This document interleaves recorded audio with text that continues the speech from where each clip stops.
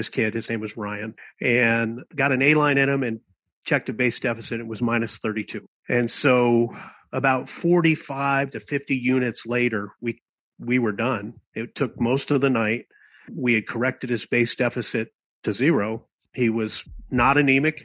He was normothermic, and he wasn't bleeding anymore. Welcome to War Docs, the military medicine podcast. This show brings you a first-hand, behind-the-scenes look into the mission, unique opportunities, and deployed experiences of the entire military healthcare team. From state-of-the-art hospitals in the United States to the most austere environments across the globe, War Docs has you covered.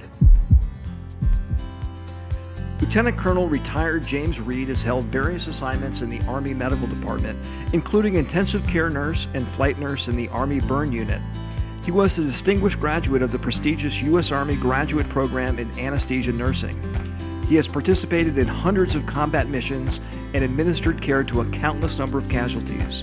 In this episode, Colonel Reed describes his unique experience becoming one of the most deployed, certified registered nurse anesthetists in Army medicine. He discusses his experience with remarkable saves and the life lessons he learned while treating those who could not be saved. Jim discusses not only what CRNAs do for the military, but also his subsequent work on helping veterans to hopefully reduce the suicide rate. I'm your host, retired Army urologist Doug Soderdahl. Today we're privileged to welcome retired Army CRNA Lieutenant Colonel James Reed to War Docs. Jim, thanks for joining us today. Thank you, Doug. I really appreciate this opportunity. So can you tell us a little bit about the pathway to joining the Army and your pre-medical military service? I was kind of a wayward kid and bounced around from home to home, honestly, when I was in high school. And I ended up in Arizona, going to a small little rural high school, and there wasn't a lot of opportunity for me. I didn't have a lot of resources. And so I joined the Army. I saw a movie called First Blood, and like many of us back in the early 80s, and I wanted to do something like that. And so ultimately I joined the Army and became a medic, a 91 Bravo, wanted to become a Special Forces medic, but that was a little bit longer commitment. And so I really only wanted to do a 3-year commitment at that time. But I ended up in the 10th Special Forces Group at Fort Devens, Massachusetts, and served in the medical platoon there, and really enjoyed my time working with those folks. There was a lot of Green Berets that were Vietnam veterans that were my mentors. While I was in that group, I was actually able to deploy with the operational battalions to winter warfare exercises in Utah and Vermont, and then Dombas, Norway, and then did a flintlock exercise to Spain right about the time that we were bombing Tripoli and Libya. And so with that experience, I realized that this was my niche. I really enjoyed the company that I was able to keep. And so when it came time to get out, I was deciding whether or not I should re-enlist to go to the Q course or just get out and go to college. And so I did talk to an in-service recruiter who was servicing the 19th Special Forces Group. And so I went ahead and got out and joined a team here in Tucson, which is my hometown, and ended up with a great team leader and a great team sergeant that allowed me to flourish. And I wasn't quite sure. I was at this point in my life back then, back in the late 80s, want to go to medical school, learn how to do that. There were folks that I knew from 10th Group that were heading that way. You went to college on an ROTC scholarship, did you? I actually ultimately ended up applying to the Green to Gold program. But I served for the first couple of years I was in college. I was a reservist or a guardsman and footing my way using the old VEEP. I think it was Chapter 32. But then ultimately, I ended up taking an ROTC scholarship to finish out my last 2 years of school. But that was a few years away at that point. And yeah, I came in the Army as an E1. Always proud to say that to people, as low as you can be. And so, but the Army offered, for somebody like me, limitless opportunity.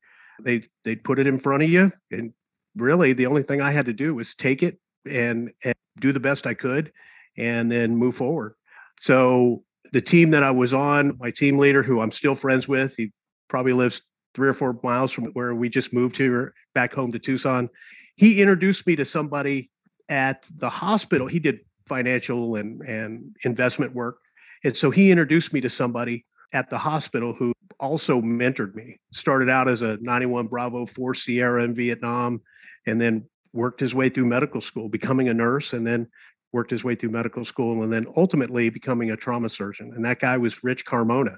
And so Dr. Carmona, I've tried to remind him a couple of times at SOMA conferences how much of an impact he made on me, but he never remembers. He didn't remember, but he really made an impact on me, and it's unforgettable because I was in nursing school. I was basically following his path, and I was thinking, okay, the nursing school is a great way to take care of myself as I head to medical school. And he said, before I write you a letter of recommendation to go to medical school here at the U of A, I want you to go over to the VA hospital. I want you to go and align yourself with some CRNAs over there for a bit and see what they do. And I loved it. I felt like I had connected very well with the CRNAs at the VA hospital here in Tucson. And so ultimately that became my goal in finishing up nursing school here at the University of Arizona, taking a commission. And my first assignment was Brooke Army Medical Center right out of nursing school. Let's talk a little bit about that. You went to Fort Sam and did the intensive care nurse and flight nurse programs at the Army Burn Unit. Tell us about that assignment and your memorable experiences. Well, the first assignment I did right out of nursing school, so I left an SF team, which I loved, and then they put me on female medicine over at Beach Pavilion. I hated it, and most everybody would, but I had to pay my dues. And so ultimately, I was able to work there for a bit, and somebody somewhere saw some aptitude and allowed me to go to the ICU course, but they pushed me to the left a little bit and let me go a little earlier. So I ended up working on a place called 13A, which those who've worked at BAMC before the new hospital, this was at the old BAMC. 13A was the surgical trauma ICU. And I had an amazing experience learning there. I worked with some great surgeons at night, mostly because I tended to traverse to the night shift where most of the quote unquote action was. I was one of those kind of people that would go into work, and before going to work, I would drink some coffee and watch the news and see who I was taking care of that night, or I would watch the news and see who I took care of the night before. And so it being the surgical trauma ICU, we were a catchment for most of the things that were going on, a lot of penetrating trauma. I worked with some great people who ultimately became very successful in the AMED. John Jaffin was one of them. And I know Johnny Alvarez was there. And when that guy talked, everybody listened. And he ultimately became a Red Cross volunteer at Fort Hood after I became a CRNA. So that's another story. But the mentorship, nothing short of incredible. I was on my way to apply to anesthesia school, and we had a premature son, and that set me back a year there.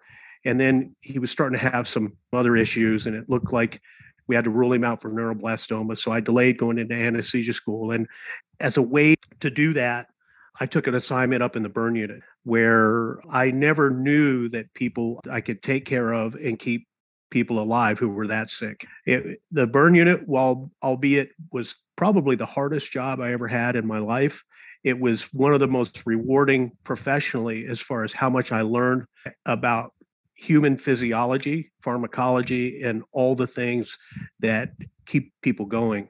It was a great primer for anesthesia training. I ended up being accepted to the flight team there and earned my flight wings through service there in the burn unit. One of the standout things that we had during my time there was a plane crash that happened in Guam. A 747 went down there, and we flew all those casualties back to BAMC. And that was a heck of a trip on a C-141. But this was back when CCATs were just becoming somewhat known back in the mid 90s.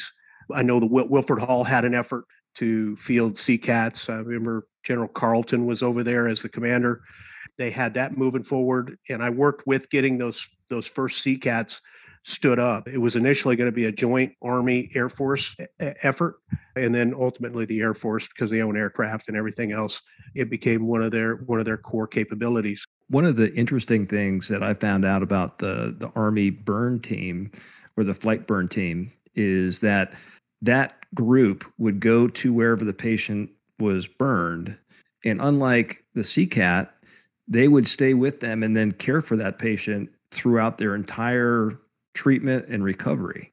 Yes, sir. I had many examples of that during my time on the flight team.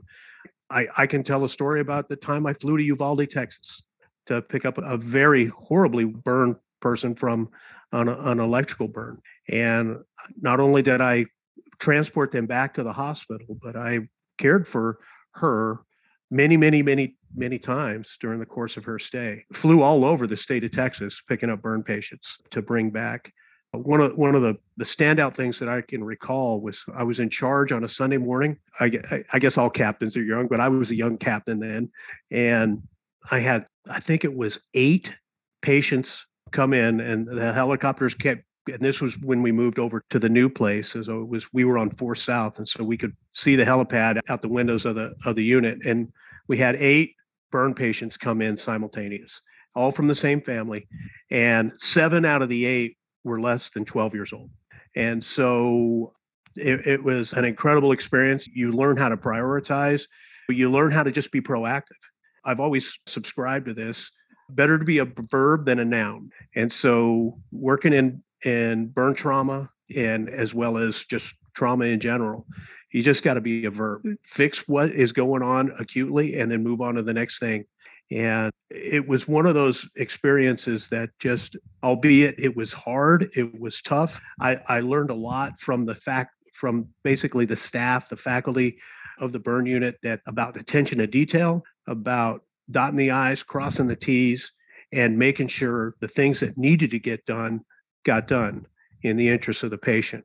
It was not without its challenges, though. There were many times that you question the ethics of keeping a 90%er alive or otherwise. And there was a very wise person there that I was lamenting to one day because it was such a hard place to work. And he was a civilian that had worked there for years. His name was Clarence Wooten. And I said, Clarence, I'm really struggling with this, that we're keeping these people alive. And he said, when I first got here 17 years ago, they would only live a matter of minutes to hours. Now they're living weeks. And so it is called the Institute of Surgical Research. And we collected a lot of data. It was ethically collected, and we advanced science in there. And was it perfect? For me, it was a perfect place to learn before I went into anesthesia training.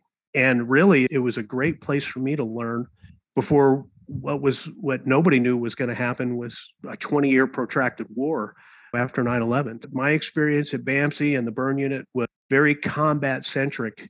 And while all of it was tragic because nobody plans for these things to happen, it's my hope that those military medical practitioners that are there right now are getting what they need for the next conflict. It sounds like you were keeping your eye on the prize, which was training in nurse anesthesia. And you were accepted and graduated from the Army Anesthesia Nursing Program as distinguished graduate. And then you went to Fort Hood, Texas as a staff CRNA. And at that point in your career, you got back with the special operations community and were part of a forward surgical team. Tell us a little bit about that experience. I will just say anesthesia training, probably the hardest thing I've ever done, but I learned from the best. I had great faculty. I had great program director who was a combat veteran of the Battle of Mogadishu, Gothic Serpent, and he got it. And so I'm forever grateful for the training that all the folks there put into me. During that time, there were several of the CRNAs that worked at William Beaumont Army Medical Center that were a part of a special operations surgical element based out of Fort Bragg that supported special mission units. So I graduated in 2000. I was initially assigned as the assigned CRNA to the 126th Forward Surgical Team there at Fort Hood, which was a great time, but I didn't really stay there very long. The folks that were mentoring and training me at William Beaumont had other plans for me. And so they invited me to come interview at the unit at Bragg, for which I did, and I was accepted. I went ahead and took the job. And this is right after 9/11.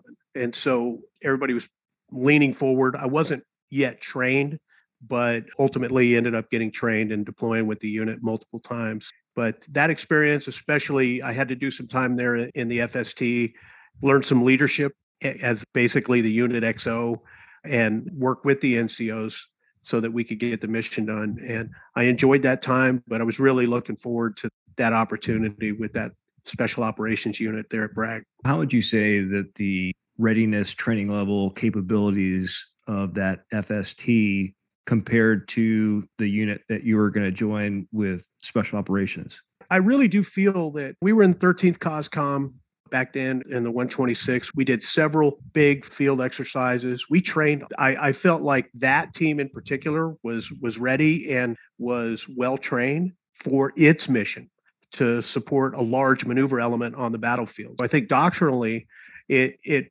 was able to do its mission, and in short order, that unit had to prove that on the battlefields of Iraq when they invaded. And so what's interesting is when I was supporting the special operations unit, I ended up at Saddam International Airport, and the 126 was right down the runway from us. And so I knew everybody there. They did a great job. They took care of a lot of casualties. So they were ready and they were well trained. The provider staff were people that I worked with at the hospital at Fort Hood over and over. And so that was the great thing. Hood was busy enough. It was a level 2 trauma center right there off 190 in Killeen. I was getting plenty of practice there in order to bring to bear a solid practice to my combat experience, as was everybody on the 126. This was before a lot of the things started happening where a lot of the retirees were moving out of under the guise of the AMED and into the civilian sector. We were still taking care of a lot of pathology, and I felt like we had a great practice there at Fort Hood. Tell us a little bit about some of the memorable stories you have from working with the special mission units and counterterrorism operations, especially initially when you had graduated from CRNA school 2000. You don't have a whole lot of experience on your belt, and now you have a lot of responsibility, and you're seeing stuff that you probably never seen before. My first deployment with the unit was in July of 2002. So the war had been going on a little bit, and at that time we were able to field a senior CRNA and a junior. I was able to be mentored a little bit and brought on somewhat slowly. We used to deploy in a little bit bigger package than what they do now, and what we have ultimately evolved to when I was there. And a guy who I'm just going to mention his name, who mentored me, was a guy named Joel Ayler. Joel was in the 10th group when I was up there back in the mid 80s. And so ultimately we both became CRNAs, and he mentored me. And so on my first deployment with the unit. And then the next deployment was Operation Iraqi Freedom. And what I did remember initially was we were pretty big. We had talking around it a little bit. We had a legacy mission that supported the Rangers, basically. So we tended to go a little bit bigger. That ultimately evolved into something a little bit smaller, a little bit more nimble, a little bit more flexible, and it was more customer focused. But the things that I recall from back in the early parts of the war were our emphasis on getting as close to the point of entry as we could. And so if that meant on whatever CASEVAC platform, setting up, bringing blood. And this is really before a lot of the procoagulants. We weren't even really using procoagulants at that time, or even clot stabilizers. And it was still very much component therapy resuscitations. And so really at that point, it was packed red blood cells. But it wasn't long after that we really started to change what we carried, how we carried. And I know there was a lot of controversies, and we felt like there were some morning quarterbacks back here in the rear, some of the things that we were trying to do.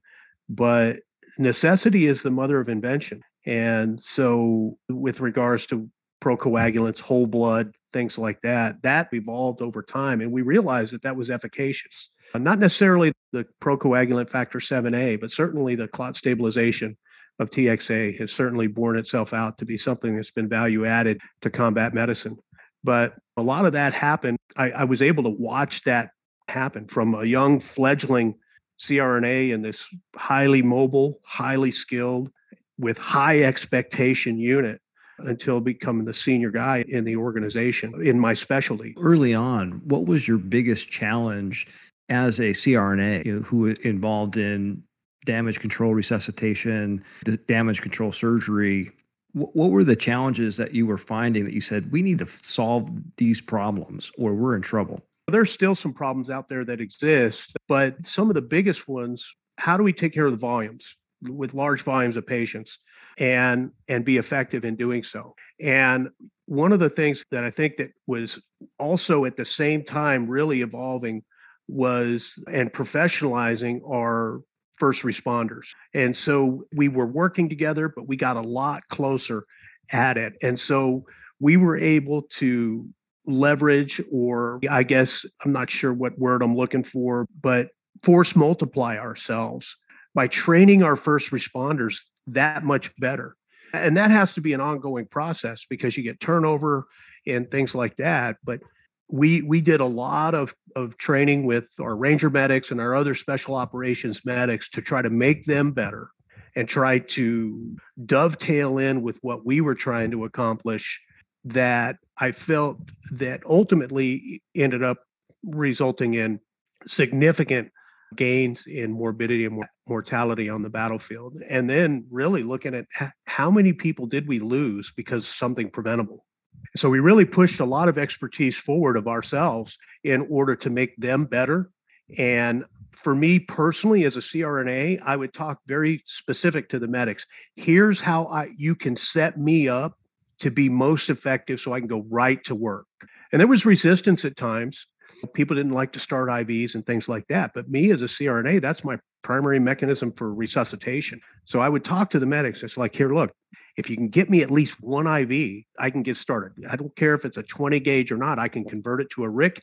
And that way, if I needed to do a higher volume resuscitation. When I first started there in the organization, we were moving away from crystalloid centric resuscitations. We were moving to more of a low pressure blood resuscitation. And then ultimately it became a whole blood model of resuscitation, which, as you know, the data bears it out as the right thing to do until the next great thing happens. But I think those challenges for me as a young CRNA right out of school was managing all the equipment, keeping track of all the things that I had to keep track of. And ultimately I ended up having to pack for and prepare for every mission myself.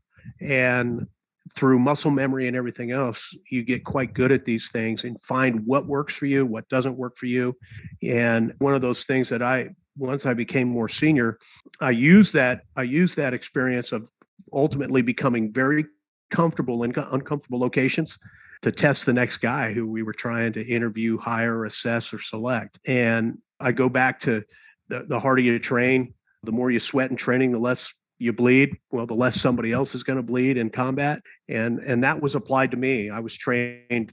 It was intense, and it was relentlessly intense, unforgiving at times. I didn't like it, but it's what I signed up for. And then ultimately I grew to love it. I grew to love that high pressure environment. What did you think about the composition, the makeup of the teams that you were with?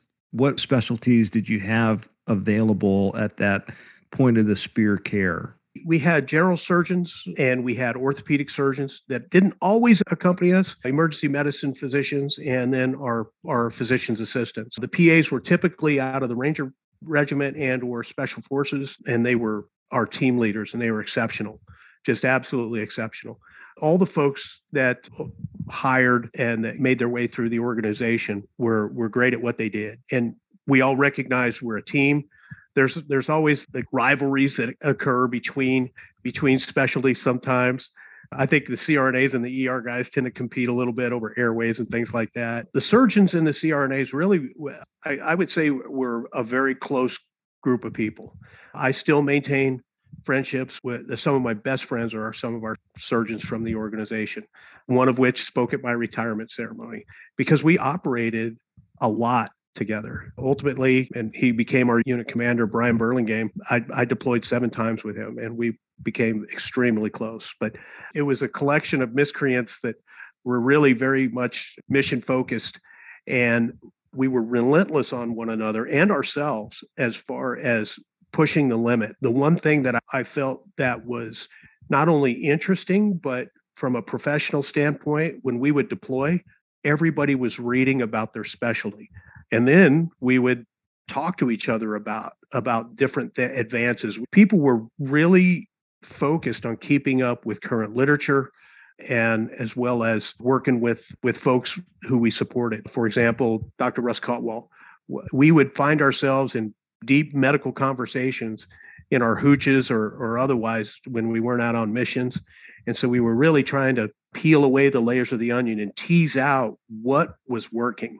There were many things that we tried over the years that, okay, that didn't work, so let's try something else. And one of our core competencies or mission statements was R&D. And so if there was a new piece of equipment out there, or there was a new technique of doing something, we tried it. We tried it in training. If it worked out in training, then we would try to field it on the battlefield. I remember the first Sonosite ultrasound we saw. Kind of this, it looks like a dinosaur now. You look at that, and it has evolved now to really the standard of care when you're doing an initial fast exam on patients. Well, I remember early in the war, very early in the war, as early as 2002, we had an ultrasound in the back of a helicopter to be able to evaluate and assess patients and to determine whether or not we needed to get inside to address any non-compressible hemorrhage. The quality of the image and everything else was wanting, but that idea of pushing it forward really kind of went, and it pushed industry forward as well. And then I think that the rest of the Army was coming along with us. So to try to do those kinds of things. Just a question about the composition of teams that are in the deployed environment. One of the things that we have seen is that the anesthesiologists tend to be more located around the Role 3, the combat support hospitals, CRNAs more at the Role 2, even farther forward. What is the difference between the roles of those two specialties, CRNAs and anesthesiologists? For me, I have so many great friends that are anesthesiologists, and I do think that from a professional standpoint at those Role 3s, I do believe that they can offer their own unique experiences in their residencies and as physicians to work in that multidisciplinary team. Where fundamentally, when you look at what we do, if you read credentials side by side, there's very little difference, right? But especially managing critical care patients and things like that, pre, intra, and post-operatively, I think that the anesthesiologists really do bring a lot to that.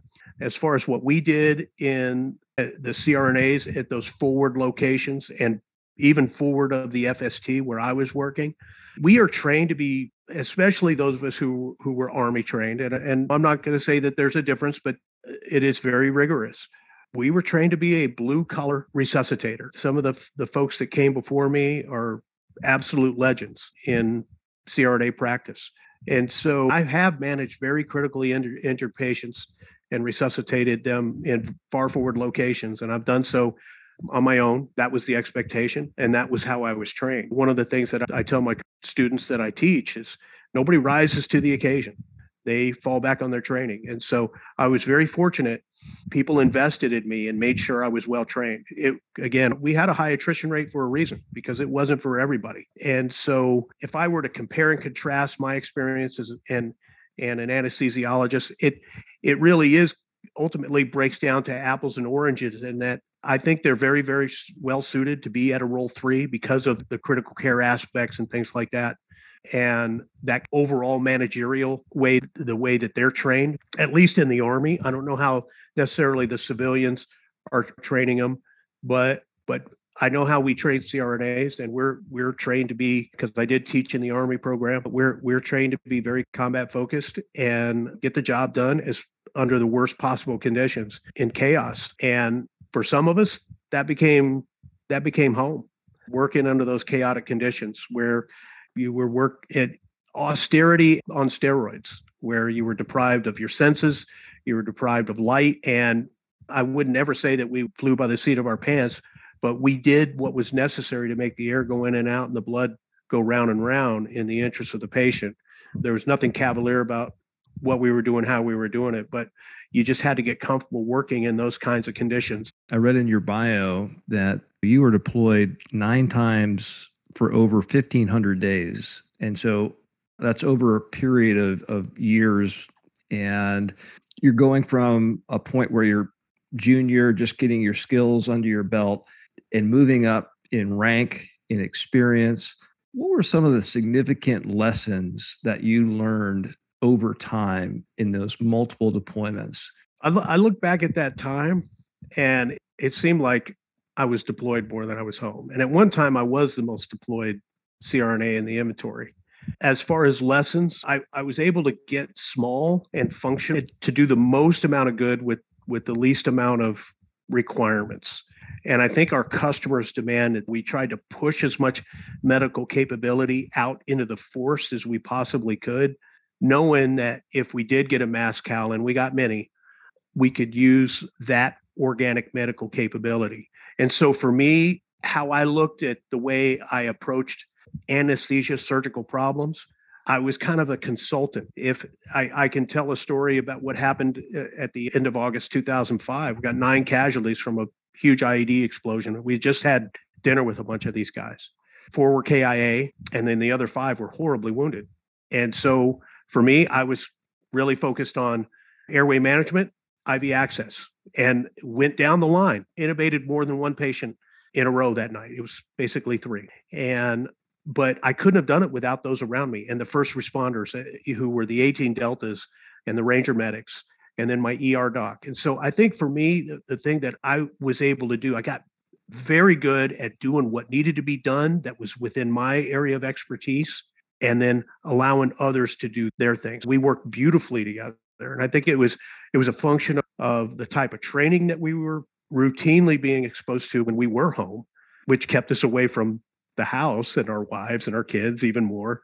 But it did benefit those who did get wounded in how well that we worked together as a team, whether it be me and the surgeon, me and the ER doc, the PA, or the 18 series, or the SOCM medics that we would routinely work with. And I think that type of training, collective training in the dark, using all the equipment that you deploy with all the time.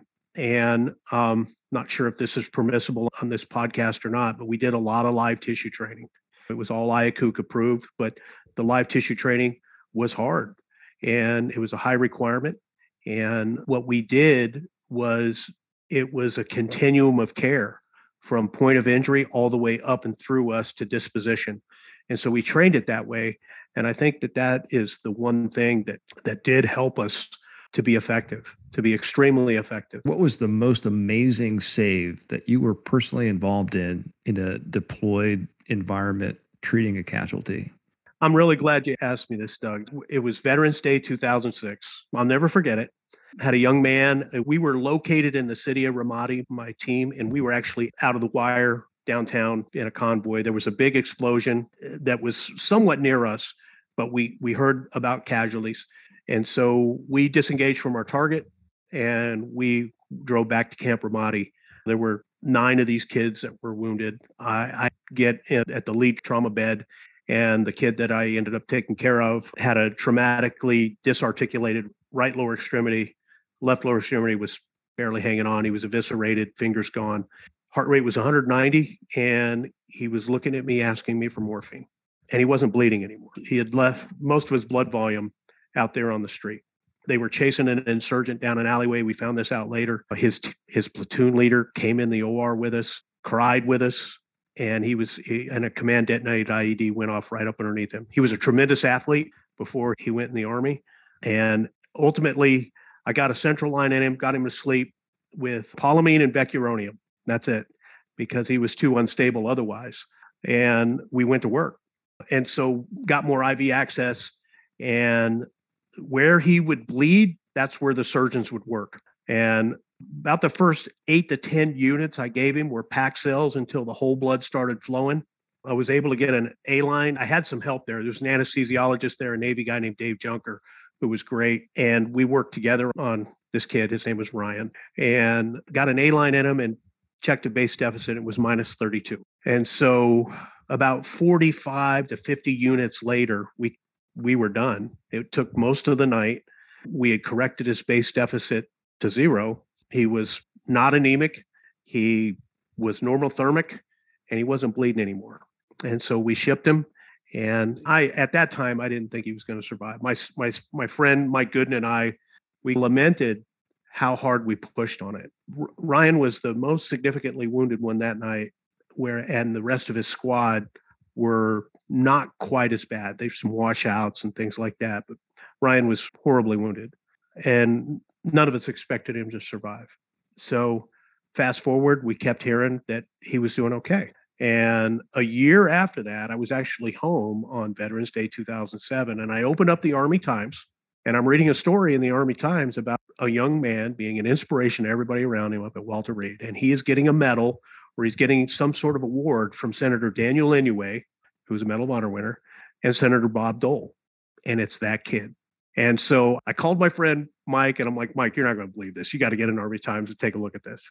And so I realized at that point, it's not up to us sometimes.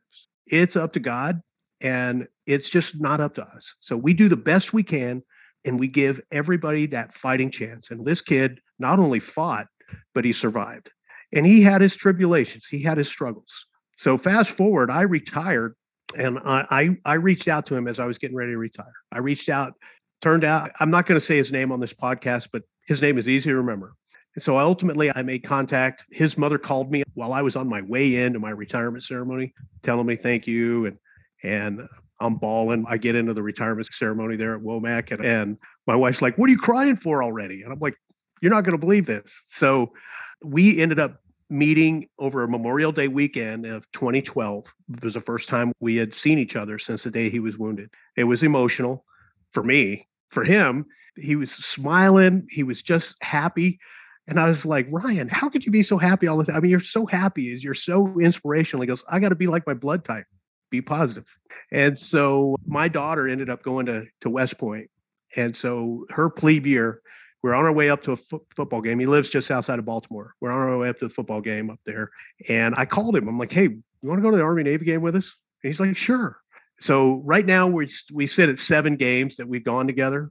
We're great friends, and it's a wonderful story that I love to tell. Sometimes I get choked up talking about it, but that was a Herculean medical effort on behalf of the entire system, from point of injury, where he didn't get a whole heck of a lot of care. There wasn't much to put a tourniquet on, and I don't even recall him having a tourniquet on, all the way up and through what we deal with today. That unit allowed me to do some great things, but I think that put my finger on the greatest save was definitely that kid.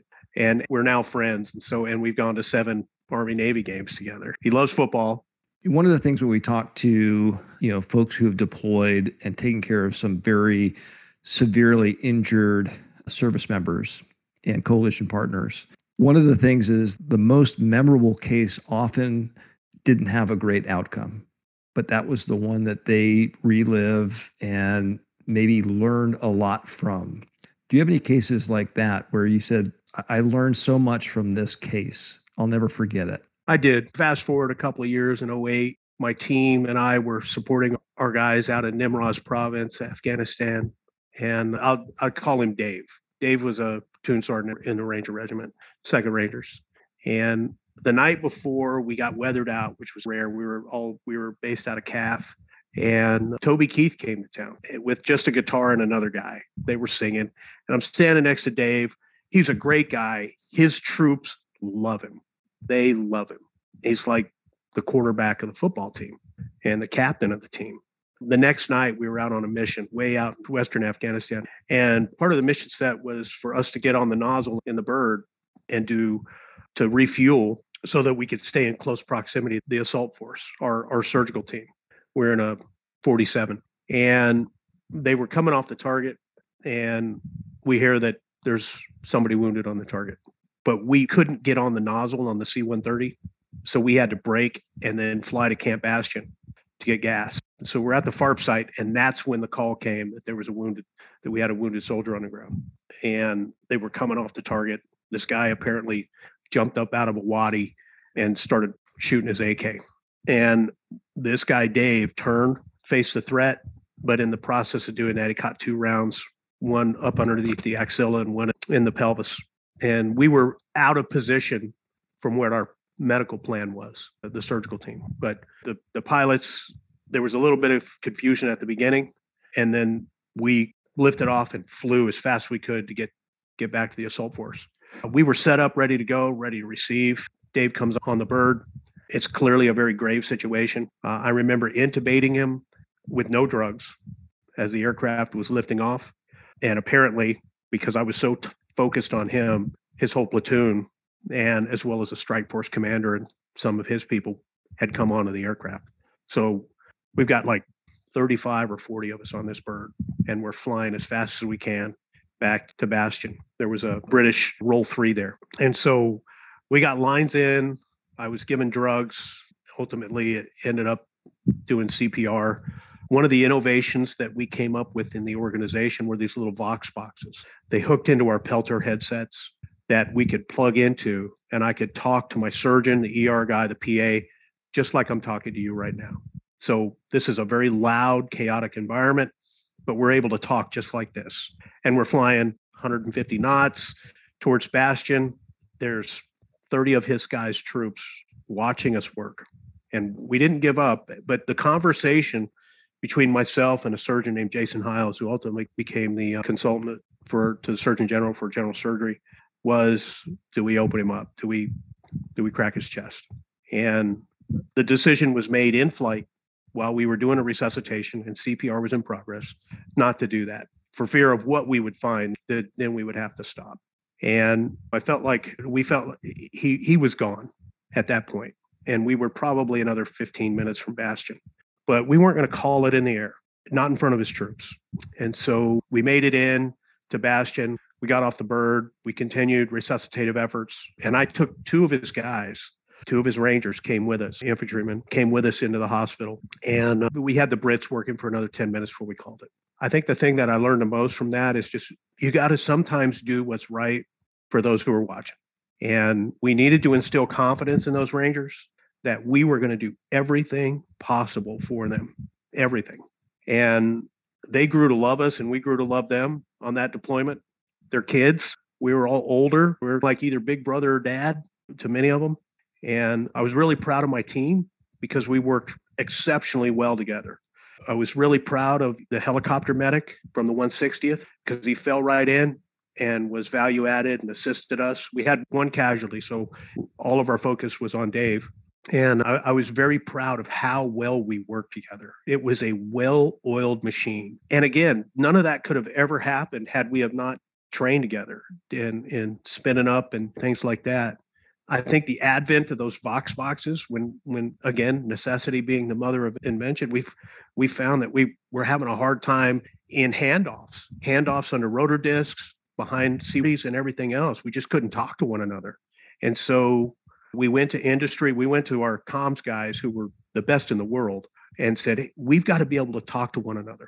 And so we could plug our Peltor headsets into these things and then talk just like we are, to be able to communicate in that loud, dark, and sensory deprived environment so that we could pass that necessary information that ultimately ended up benefiting the patients. One of the things that I've been amazed about, especially with people we've interviewed who've been with Special Forces, Special Operations, Rangers, is that as a medical person, you find yourself in scenarios you would never, ever imagine you would be in medical school or nursing school or dental school.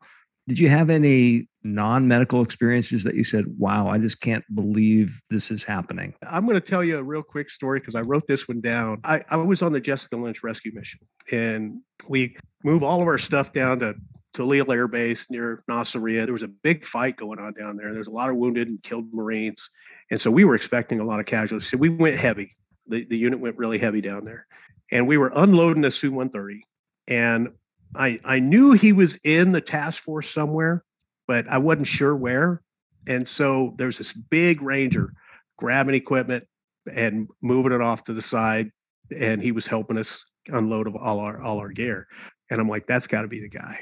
So he turned around, he had Tillman written on the back of his web gear. So after the bird left, it gets quiet. And I think I'm a major at the time.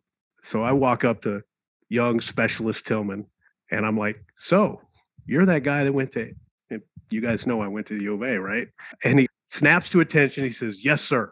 And I look at him and I'm like, well, I went to the U of A. And he laughed and started smiling. He said, I thought I was just coming here to fight with Iraqis.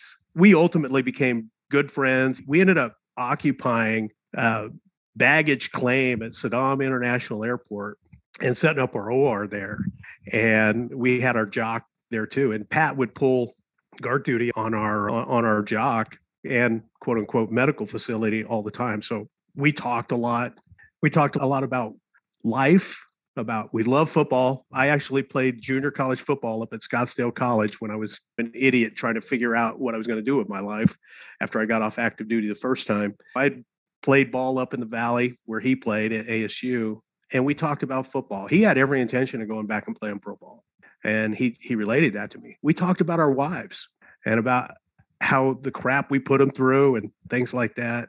What was interesting was he was very insightful. And I think he traversed to us docs because I think from the standpoint of he had a lot in common with us. He'd already been a grown man, graduated college and everything else. And so he found conversation talking to all of us docs, and we enjoyed each other's company. But I remember I was still, after we were hitting dry hole after dry hole after dry hole with all the WMD, he said something to me one day when we were outside and he was holding this big 240 Bravo on guard duty. He said, Jim, I don't think we should be here. And I was like, oh man, we're going to find it. We will be just in this cause.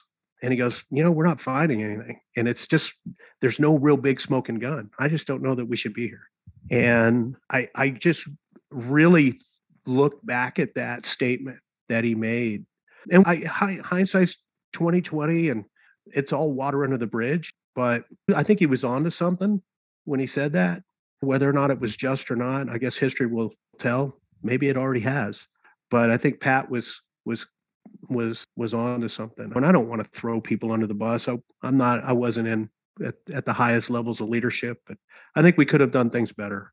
I do. I think from a governmental standpoint, from a nation standpoint, we could have done things better in that conflict, which resulted in Afghanistan likely extending and protracting a war that my son actually fought in. But I really enjoyed that experience. That's probably one of the most non-medical wazoo moments that I had when I was deploying. Had an opportunity. I can't really go too much into it, but one of Saddam's, like the guy who was on TV a lot, we rolled him up and he was a little anxious. And so I was asked to come over and help take care of him, relieve some anxiety. He was fine, but this is what CRNAs do. We make people feel comfortable. Tell me a little bit about your last deployment in uniform. Did you know it was your last deployment in uniform, and what was it like? I didn't. I was actually two other legends, I feel, Dr. Brian Burlingame and Dr. Ian Wedmore, who were very senior 06s. And I think it was an 05 at the time. And I didn't know it was going to be my last one. It was another very busy deployment. It was a wintertime deployment in Afghanistan. We were also based out of CAF. And our PA was a guy named Mike, who was a former Navy SEAL. And that was just a rock star team that we all got along great. We were very busy covering missions. Not a whole lot of casualties during that time frame. There were some. Fortunately, we didn't lose anybody on that trip. But I came home and I was a pay hurt for jumping. And I ended up really messing up my neck, which precipitated me to get out of the Army. But I've had 2 neck surgeries and an anterior posterior fusion as a result of that. I probably should have just said, you guys can keep the $1,800. I don't need it. So I would have saved myself a whole lot of arthritis in my neck. But I always looked at jumping as a way to just get to work.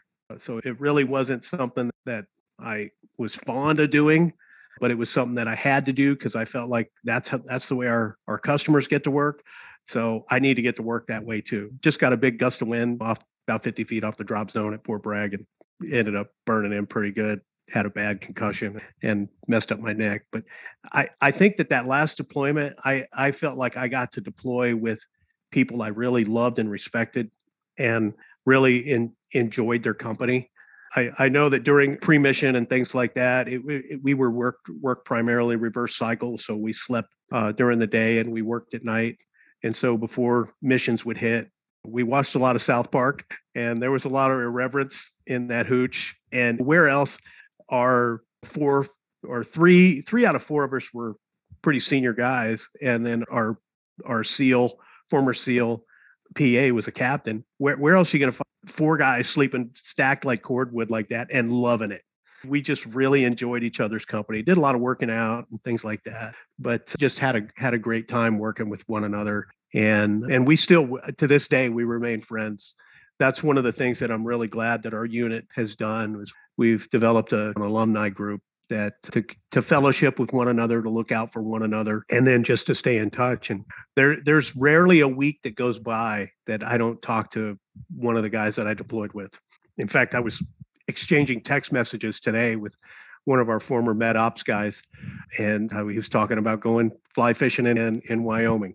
So I was telling him some good places to go. You really couldn't give it up, because even after you retired, you went on to become the director of the Vigilant Expeditionary Services, and ultimately went on some more deployments, providing care in austere locations. What led to that? Addiction. That's plain and simple. Addiction. You mainline that adrenaline, you mainline that camaraderie, you feel like you got to have it. I owe my wife a huge debt of gratitude for letting me do those kinds of things. That was a program that I really can't talk a whole heck of a lot about, but it was based on and predicated on what we did in the military to provide far forward surgical care, surgical resuscitation care. But we also had the medical component there as well, which we did at the unit that I worked at in the military. But I do think that many of us, some of us, have a hard time stepping away.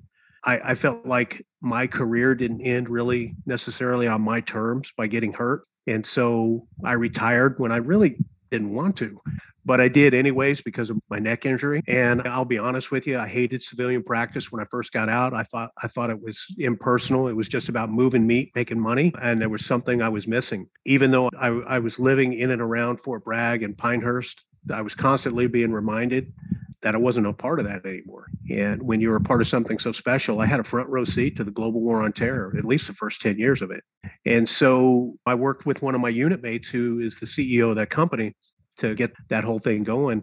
And we did do some contract work for the government. And being somebody who has stood up more than one location at a time, I was a good choice, I guess, to head that program. I did it for a couple of years and realized, a little bit over a year ago, that at the time I was 55, I was like, I probably need to step away from this. I had a little bit of a tenure in academia at UNCG teaching anesthesia. And I did miss that. And so while on a deployment, I interviewed for the current job I have is teaching nurse anesthesia at the University of Arizona. One of the other things that I've seen is that you're presently involved in veterans advocacy, particularly the fight against suicide. Why is that a particular interest for you? And what do you think people should know about veteran suicide? Doug, it is such a difficult thing to address, and it's nebulous. So in 2014, I was working at Womack after I retired, and I got sequestered out of a job and by an organization that I had served for all those years. And it's like, yeah, we don't need you anymore. And it hit hard. And for the first time in my life, I felt depressed. And I ultimately found no problem doing anesthesia work, but I felt that I needed to serve something bigger than myself. I was no longer in this elite organization. And so I got linked up with a veterans organization based out of New York City. That it was Iraq, Afghanistan Veterans of America. I'm actually grateful for many of the people that worked in that organization, but did some lobbying on the House and the Senate floor with many congressmen and senators at that point about veteran suicide. That was the thing that I did. And I felt like that in particular, that experience helped get me out of that funk to serve something bigger than myself, to serve something other than myself, and which was one of the things I just didn't like about civilian medicine. Was I felt like it was just about generating revenue. I realized that we have to keep the lights on. And so I'm able to frame that a little better now, that yes, it is about generating revenue because we need that revenue to pay ourselves and to pay everybody at work here and keep the lights on. But at the time, I just was not making that mental leap to find what was fulfilling in it for me.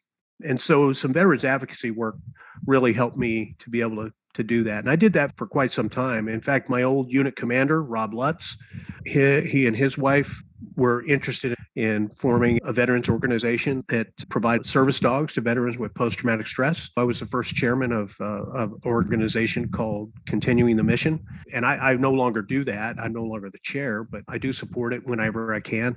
And they have placed many, many dogs with vets who have had their struggles and their trials and tribulations. In fact, last year, we were given the honor, my wife and I, of naming one of the dogs. And so my wife and I talked about it, and we named one of the dogs Jenny, after Captain Jennifer Moreno, who was an Army nurse that was killed supporting the Rangers. And so Jenny's doing great. She's well on her way to graduating and being placed with a veteran very soon. One of the things the military does is it generates veterans. Is there something that the military could be doing better to raise awareness of what happens after folks transition to the civilian sector, become a veteran? Is there something that the military could be doing to help that better? I don't recall being taught about community, about finding community again, and then bridging that gap between being a warrior or a soldier and a civilian. There's a really good friend and somebody who I deeply respect from one of the units that I supported, founded a couple of veterans organizations, and he actually founded a treatment facility out in Bandera. But he framed it really well for me. For us, our generation, we went from combat to home in the blink of an eye. We got on a plane, and there were some times when people were in firefights, and then less than a week later, a few days later, they're at home, and they're supposed to be normal. I think acknowledging that that's not normal is something that, at least during my time, wasn't really talked about. I think we're talking about it more often, but we're still having the problem of veteran suicide. I think that there are things out there from a medical standpoint that we can do to treat depression, ketamine infusion being one, PTS, stellate ganglion blocks being another. But I think really finding that community is integral to our transition. All the books that I've read, and especially by the ones by veterans themselves, and one in particular was, he's not really a veteran, but he served right alongside a lot of folks, was Sebastian Junger's tribe. Find your tribe and find those people that you enjoy, that you find community. Now, does that mean wall yourself up from civilians? No, absolutely not. But I think you do need to weave in those things that draw you back in. I read something recently about, it's okay to carry your sword and your shield. Don't lay it down and walk away from it. Carry it, because that's who you are. And I think you need to find other brothers and sisters who have similar life experiences to fellowship with, to talk with. Right now, there's a group of us here in Tucson that meet once a week at another veterans restaurant. Once a week, we meet at 11 o'clock on Tuesday, and we need each other.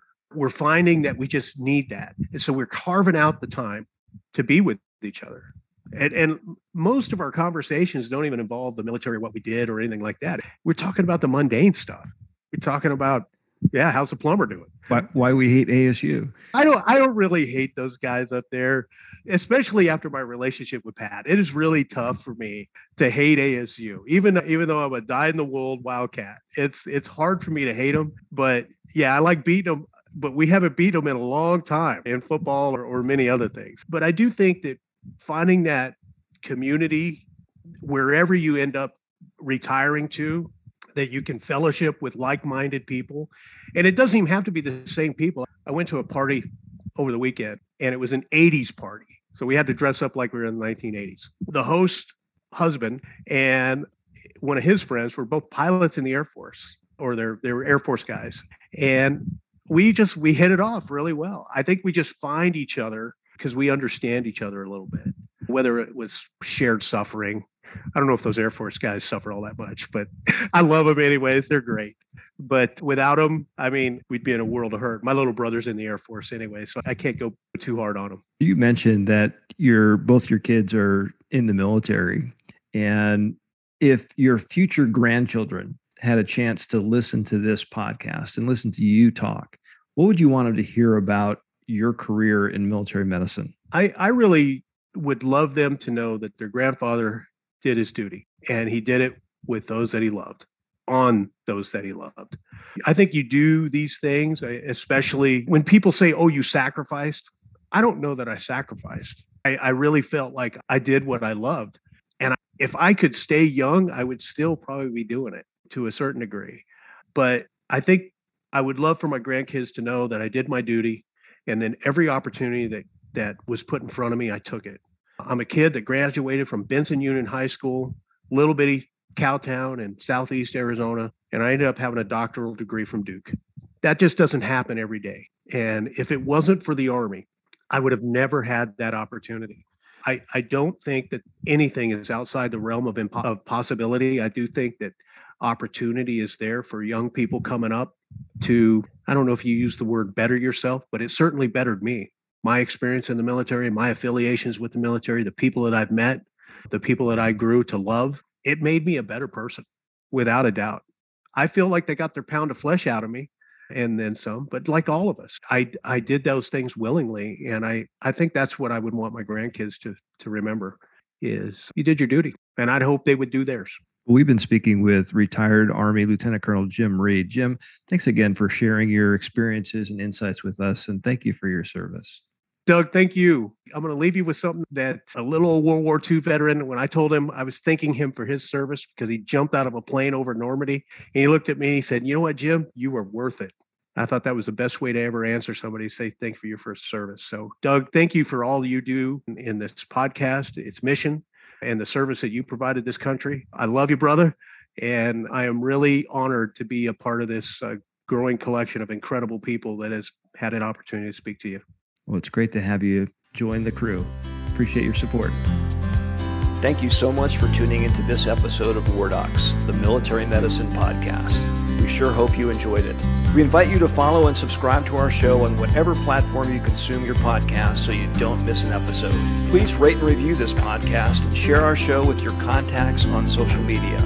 You can follow us on Facebook, Twitter, and Instagram. Find out more information about our show and our guests and how to become a member of Team War Docs on our website, wardocspodcast.com. That's wardocspodcast, one word.com. Thanks so much for your support. If you like war stories and medical drama, War Docs has you covered. Spread the word.